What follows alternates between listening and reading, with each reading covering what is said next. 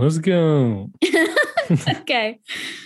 Hello and welcome to another midweek WTF1 podcast. I'm Katie and I'm joined by Tommy, and I cannot believe there is just one more race to go of this crazy season. Tommy, how are you mentally preparing yourself for this Abu Dhabi finale? I'm not. I'm okay, terrified. Well. I'm actually, I can't believe it's all come down to this. I'm loving it, but I'm also extremely nervous, worried at like what the outcome's going to be, and also it's hard not to worry about the absolute chaos on social media and content wise afterwards. But we shall see. Let's just be happy that we've got this amazing title battle, and I'm sure every neutral is absolutely buzzing about it because we've waited too long for a finale. Exactly. Yeah. The last time we had the championship go down to the final race of the season was 2016. That was obviously Lewis Hamilton again with Nico Rosberg. Ago. I know. I kept getting the memories come up on my Facebook, and it was like 5 years ago, Nico Rosberg won the championship. And, spoiler alert, was a Nico Rosberg fan at the time, so I was thrilled. And then it was like, 5 years ago, he announced his retirement, which for those new fans to Formula One, I don't imagine if that happened this year, say Hamilton wins the championship and he just announces 5 days after that he's retiring, like social media would implode. Yeah, it would be crazy. That was truly one of the most insane things to ever happen. And I can't imagine what it was like for you. What were you like actually during that finale? Because obviously that was the one where Hamilton backed him up into the pack. I bet you were so nervous, because I was nervous watching that, just generally. And I imagine as a big Nico Rosberg fan, it was quite something. It was. So way back when, I used to work as a receptionist for a hair salon, while I was doing all my motorsport stuff as like a side hobby. And I was rotated down to work that Sunday, and I was furious about it. I didn't expect it to go down to the last race, to be honest. I feel bad. I didn't have faith in Rosberg and it going that far. So I was rotated to work, and I watched the race on my phone behind the desk and had to put it away every time a client came in or whatever, and then was on my own just in this hair salon crying after he'd won the title. And I was like, oh my God, I hope nobody comes in. And it was just the most surreal experience, because I've been supporting him for so long. And then to watch him make history, and I was just in this stupid hair salon. And then was also at work when he announced his retirement, and my phone was just going bing, bing, bing, bing. And I was thinking, what on earth is going on? And it's all my friends were like, oh my God, have you seen Nico's news? And that was just really, really strange. Yeah, I remember watching that when I would have been working at the time with Jess and Matt, I think it would have been. And we were watching it was the gala, wasn't it? It was kind of a pre... Yeah, it was before the gala. It was on a Facebook Live thing. And it was so random that it was like, wait, did he just say what I think he did? And it wasn't like I can't remember the exact words, but he wasn't like, I'm retiring. He just said something like, I've achieved everything I want to, and sometimes you need to know when to go or whatever. And you could just tell everyone was like, wait, did he just announce that he's retiring from Formula One? And obviously the office went into absolute panic stations. Can't believe that this has just happened. This is one of the craziest things ever. Like you say, imagine it now, social media is so much bigger, and Drive to Survive and all that. I would be absolutely Drive to Survive, bonkers. Sliding Hamilton and Verstappen some money across the table to be please just top the season off by retiring. It's actually mad. But yeah, like we say, go into the finale tied on points. Only ever happened once before in 1974. So this really is crazy territory. It's not like this happens every year. And to make things a little bit more exciting, Abu Dhabi, the circuit, the Yas Marina circuit, has also had some changes made to it, which I'm certainly excited about, because along with Spain and normally Sochi and Paul Ricard, Abu Dhabi is thrown into that group of circuits which don't often produce crazy racing. It's normally very processional, quite boring. It's a very flat track, isn't it? But they've changed up some things, which is good. They've eliminated the chicane and widened the hairpin at turn 7, removed the 4 sharp corners at turns 11, 12, 13 and 14 to be replaced by 1 long banked turn, and opened up the radius of 4 corners from turn 17 to 20 to create a fast flowing section of track. Now, I know saying that on a podcast, you might be like, Katie, that doesn't really mean much because I can't picture it in my head, but maybe after this, have a look at the changes online or something like that. But do you think that these changes are going to make for more exciting racing, Tommy, or is it just they're just changing it to keep people happy? Well, it's definitely better. I joked on Twitter today, actually, some people may have seen it, that our thumbnail for the last Abu Dhabi Grand Prix review, which last year, from what I remember, was incredibly dull, as pretty much always is with Abu Dhabi. The thumbnail was, a picture of no chicane, go straight on and take the hairpin straight away. And for me, that's the biggest change that should have been done ages and ages ago. Everyone knew it, and they've finally done it. So I think, yes, that for one will help massively, because chicanes, as we know from Barcelona, the Barcelona chicane is probably the worst corner complex in Formula One, because it means that they can't overtake. So the more you get rid of stuff like that, the better. And then, towards the end of the lap, having quicker corners, they should be easier to follow. A bit better. The 90-degree turns, which is classic. Like the final sector is very Sochi-like with the 90-degree turns that make it so hard to follow onto the main straight. So they've opened them up a bit. But it's funny that you said Abu Dhabi along with Barcelona, Paul Ricard, and Sochi, and they've been 3 of the best races this season. So, you never know. Abu Dhabi could even deliver, but you never know. It really has been a crazy, crazy season, like you say, with Paul Ricard and Sochi actually providing exciting races. There really is no, you can't say it's going to be a dull race, because it could be absolutely mental, and hopefully will be, because there is literally a championship to decide. Right. So we asked you guys on social media for some questions. So I have one here from @B Leesberg, who says, do you guys think, or who do you guys think will benefit the most from changes to the track? Oh my goodness. Sorry about that. It tends to be a Mercedes track, but as we have seen this year, there aren't any Mercedes or Red Bull tracks anymore. This is very true. I mean, there have been so many examples. Paul Ricard, as we've mentioned plenty of times already this podcast, normally a Mercedes track, Red Bull went to it and won. Same with Mexico, that's a Red Bull track, and Mercedes got a 1-2 there. So Tommy, what do you think? Do you think this is going to favour Mercedes or the Red Bull, or are you as clueless as the rest of us?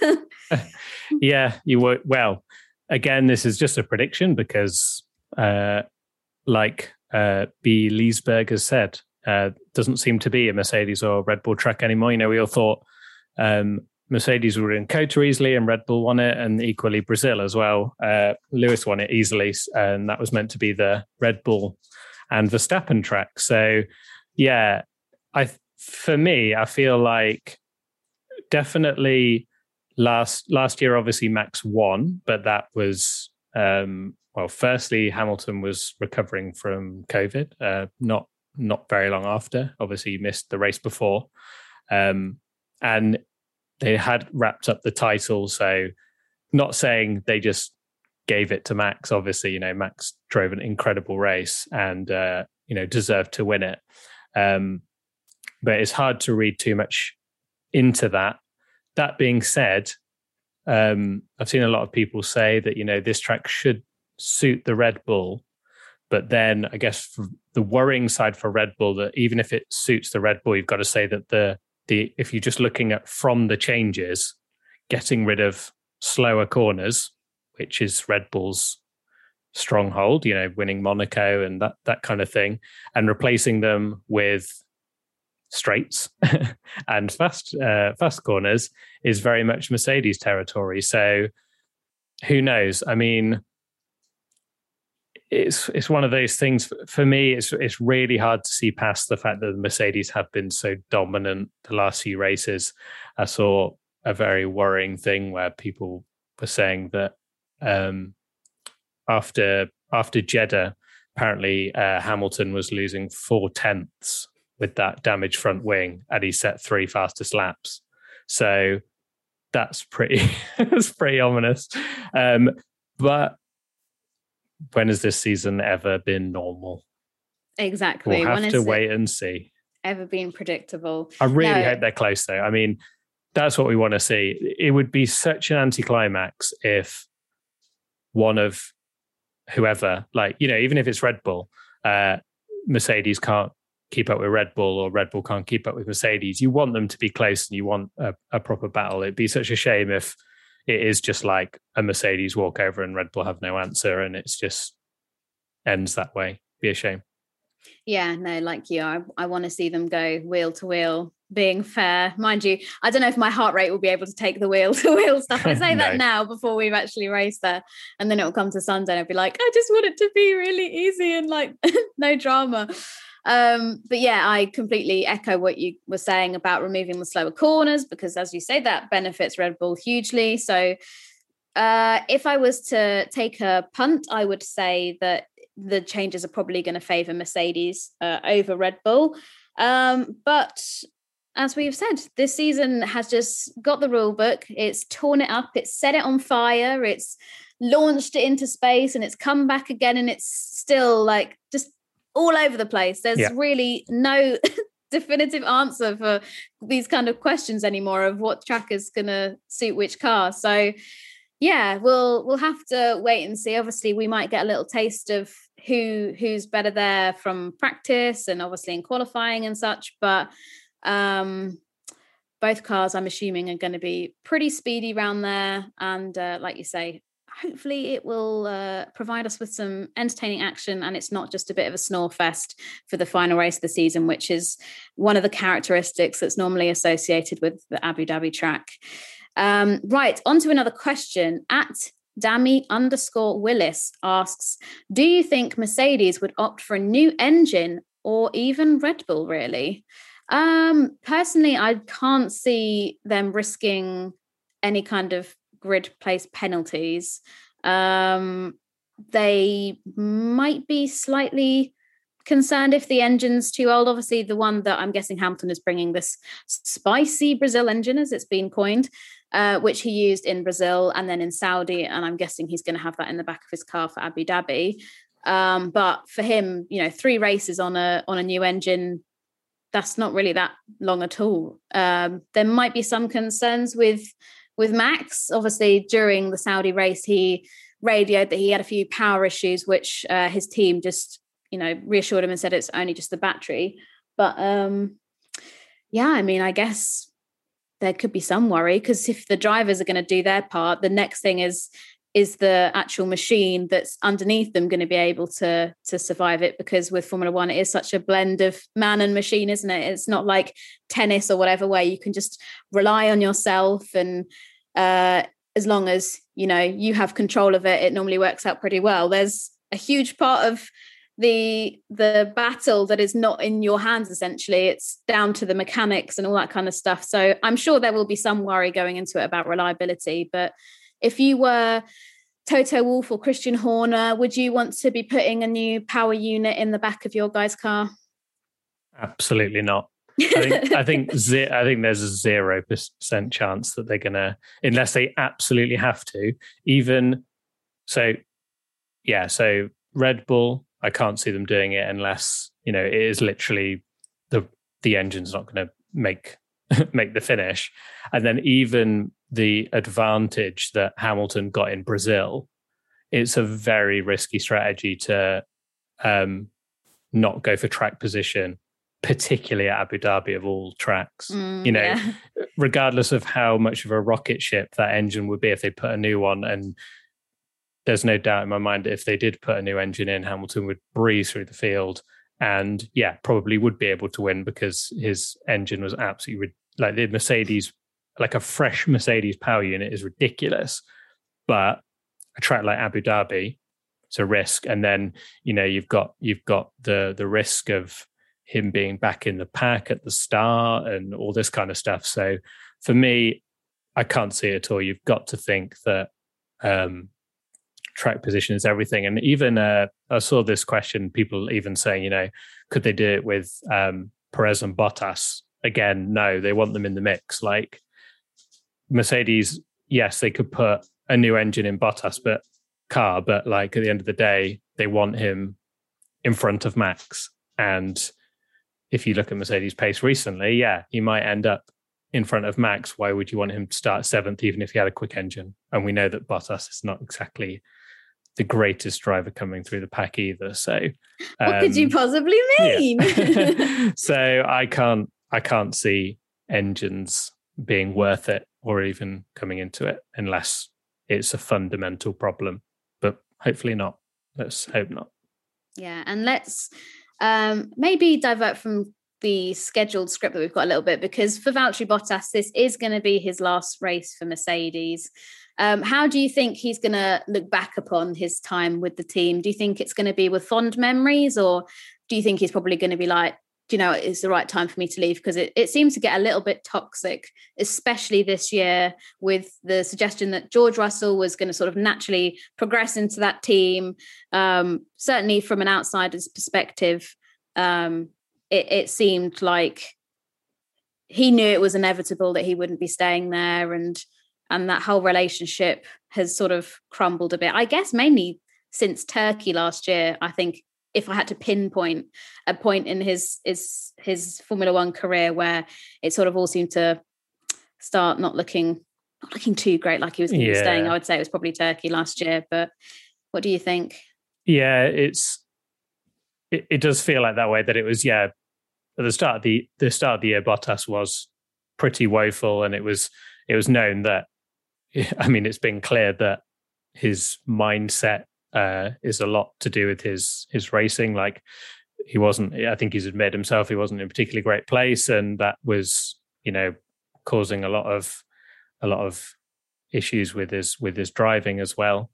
And he's improved a lot since he's got this Alpha deal. And to be fair, it does seem like they've got this, they're ending on good terms, I feel, him and Bottas. And Bottas is obviously going to have won the constructors title every year, which you could say is not particularly a massive achievement when you're in a Mercedes, that like it's the minimum you kind of expect them winning the Mercedes, but it is still an achievement at the end of the day. He's won some races, but it's time for a new challenge for him. So I think he's deep down is pretty happy about it. And when he's in an Alfa Romeo and maybe not anywhere near the front, you might be a little bit miffed that he's not in a top car.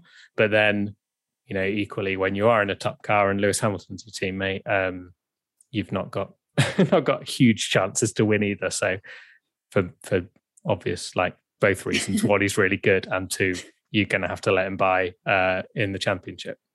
Yeah, well, I think Bottas, obviously, we've been slightly critical, and I think some of the criticism has been deserved because his performance hasn't been up to scratch. I don't think it's, finishing second and we're like, oh, for God's sake, Bottas, you should be winning every single race. Because like you say, he's partnered with Lewis Hamilton. That's like, if I was to suddenly join Formula One next year, which is a bit of a stretch, the last person I'd want to be partnered with is probably Hamilton or maybe Verstappen. But then at least if you got partnered with Verstappen, you'd probably be out in like 2 minutes if you weren't performing with the way that they are. So, but yeah, hopefully he has a better time being the definite number one driver at Alpha and taking that role on, because he did so well with that at Williams. Right, another question from @RoydBulls asks, will the stewards enforce the rules this week, or will they let them race? Oh, I don't know. The stewards seem to just change their mind every flipping minute of the race. It's just, I hope for the sake of the championship and the fact that we've got an annual to submit as soon as the checkered flag flies, which, by the way, guys, if you haven't got the WTF1 annual, I have been working very hard on that, and I would appreciate it and love you forever if you were to check it out and buy yourself a copy for Christmas, because do you know what? You deserve it. But yeah, I hope that everything, if there is any tussle or issues on track, that it's dealt with there and then in those laps and not afterwards. There's no court hearing in 2 weeks where somebody gets disqualified or somebody gets demoted so many places or anything. I just, for the sake of my mental health, and I think everybody watching would just appreciate it if the stewards could, if they have to enforce a penalty or any kind of things like that, that they do it fairly and within the race. However, they're not giving out penalties unless they crash, in my opinion. I think they're going to be that Toto Wolff meme where his mask's over his face. Oh yeah, because they have shown all year that they don't want to get involved and they don't want to make these decisions that are unpopular. So yeah, I can't. I would be very surprised if we saw any kind of penalties, unless obviously worst case scenario there is a crash and then they obviously would have to do something about it. But you know, if they are just banging wheels and running each other wide, I think they'll just be like, well, at the end of the day, it's a championship on the line. And they'll let them go for it. Exactly. The last thing any of these stewards want is to be held accountable by 10 billion Verstappen fans. That's a lot of people, because I don't think there's even 10 billion people in the world. But both sets of fans on Twitter are very vocal. So yeah, exactly. They're not going to be popular either way.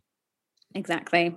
Let it get decided on track, which hopefully will not age badly. But anyway, going into this weekend then, there are a few other talking points. McLaren have revealed another one-off livery, which isn't quite as dramatic as the Gulf livery, which I just love that Gulf livery so much. I get emotional thinking about it. I just love it. But instead, they've gone for one which is in partnership with Views, I think is how it's pronounced, which is one of their sponsors. And it's very rainbowy and arty. And I'll be honest, when I first saw the pictures online, they've put it against a background that also was orange. So orange car on orange with loads of blues and purples. And I was like, oh my goodness, that's hideous. It's so garish. But actually seeing it in a studio setting, it's not the worst thing in the world. It's better than the flipping ugly green they had on the back of the Alpine last weekend. So got to be better than that. But yeah. Do you like the new livery look? I do a lot, actually. I'm trying to find the name of the artist.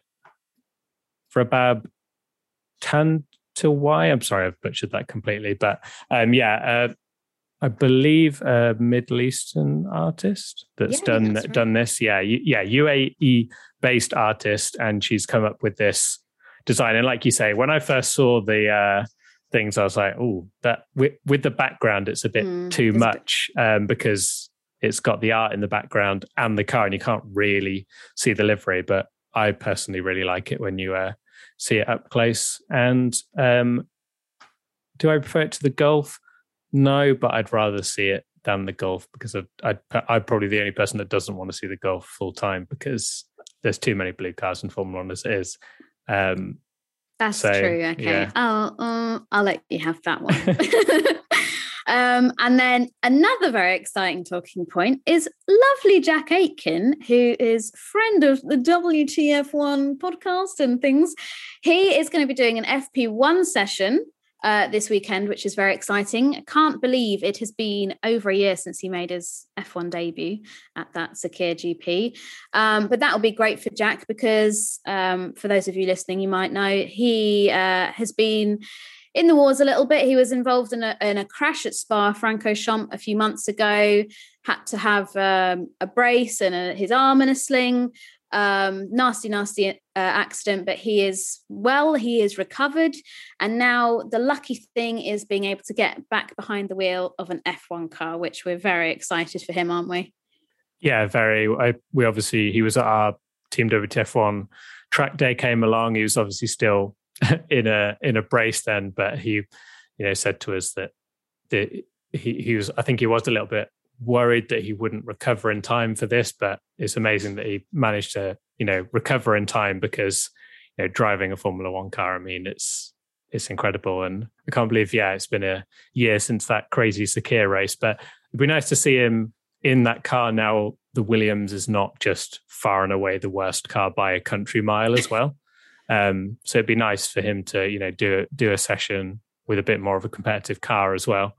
And looking forward to seeing him back on track. And obviously it's great as well that he's come back from such a horrific and very worrying incident. So it's great to see him back, and we'll be cheering him on in FP1. Our biggest fans, I'll get a little flag and wave it. Hashtag Team Jack. Exactly. And I suppose one of the other big stories going into this weekend is that it is the last race for dear old Kimi Räikkönen.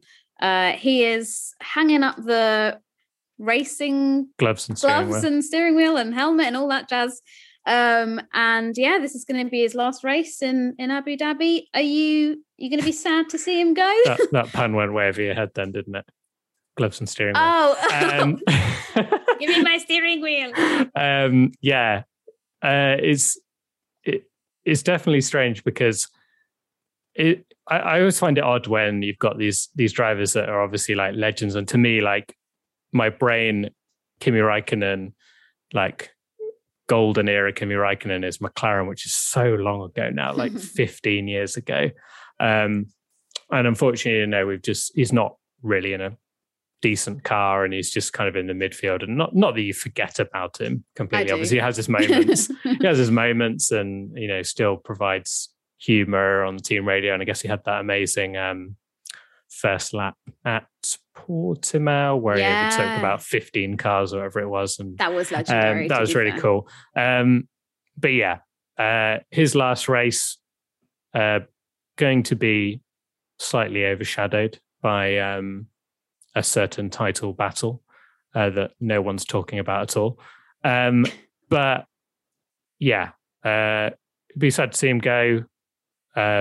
But I think it's the right time for him to go at the end of the day. He's been in Formula One a very long time, and he is in a not so great car, and his best. There's no doubt that his best years are behind him. So I wonder if we'll get a Alonso style guard of honor, but instead of Kimi going to do donuts, he just pulls into the pits and walks off, because that would be more him, wouldn't it?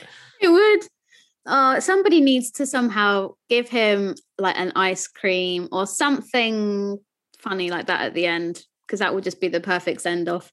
Because I can't imagine Kimi is going to be coming back and doing punditry, for example. No. I think he'll have to drag him kicking and screaming if he's going to do anything like that. So I genuinely don't know when we're going to see Kimi again after this weekend.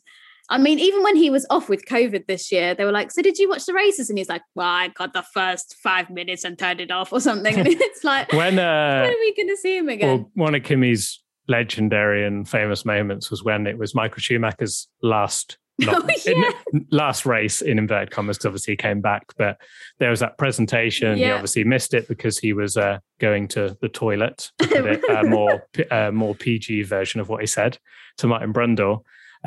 Maybe they do that again. They do a big presentation for him, but he just goes off to the toilet and misses it. That would be the perfect way to do it, wouldn't it? Oh, that would be so perfect. Oh gosh, we need to make this happen. I don't know how. We're not in Abu Dhabi, but we'll try and do something. If not, we'll have to do a little tribute at the end. Just ring up your best friend Michael Massey and ask him to sort it out. Yeah. Hi babes, how's it going? I've got me again. Yeah, literally. Oh God. That is sarcasm, by the way. I don't have Michael Massey's phone number, and we're not best friends, in case you hadn't figured out that. I feel like I always have to clarify now with my sarcasm, because some people do take it a bit too literally. And as well, Giovinazzi is got his last F1 race. Can't see him coming back, to be honest. He's off to Formula E, which normally I'd be like, yeah, Formula E. Obviously, that's where I spent a lot of my time before joining WTF1, and I do have a soft spot for Formula E, but he's also joining like the worst team on the grid. So I cannot see Giovinazzi lasting more than a few months there before he goes off to IndyCar or something like that. Be sad to see Italian Jesus go. yeah, I think that probably sums it up for this podcast. Another cheeky little audio only midweek podcast. And Tommy, we will speak again very soon for the... Yeah, I'm sure we'll do one on Friday, maybe after the first few practices. And then then we'll have a bit more of an idea of who's better around this track, and maybe answer some more of your questions, even though we ask... every time we ask questions now, it's just, will Verstappen crash into Hamilton? And that's 99% of questions, and I have to just filter through to find anything but that. Get your mystic glass ball out and predict the future. Mystic Meg over there. But no, thank you very much, Tommy, for your company for this audio only podcast. As ever, if you're listening to this on Apple Podcasts, please be sure to subscribe and give us a 5-star review if you enjoyed it. Same thing for Spotify, subscribe so you don't miss an episode. And as we said, we will see you very soon for another WTF1 podcast episode, where hopefully Matt will also be joining us. Indeed. See you later. Bye. Goodbye.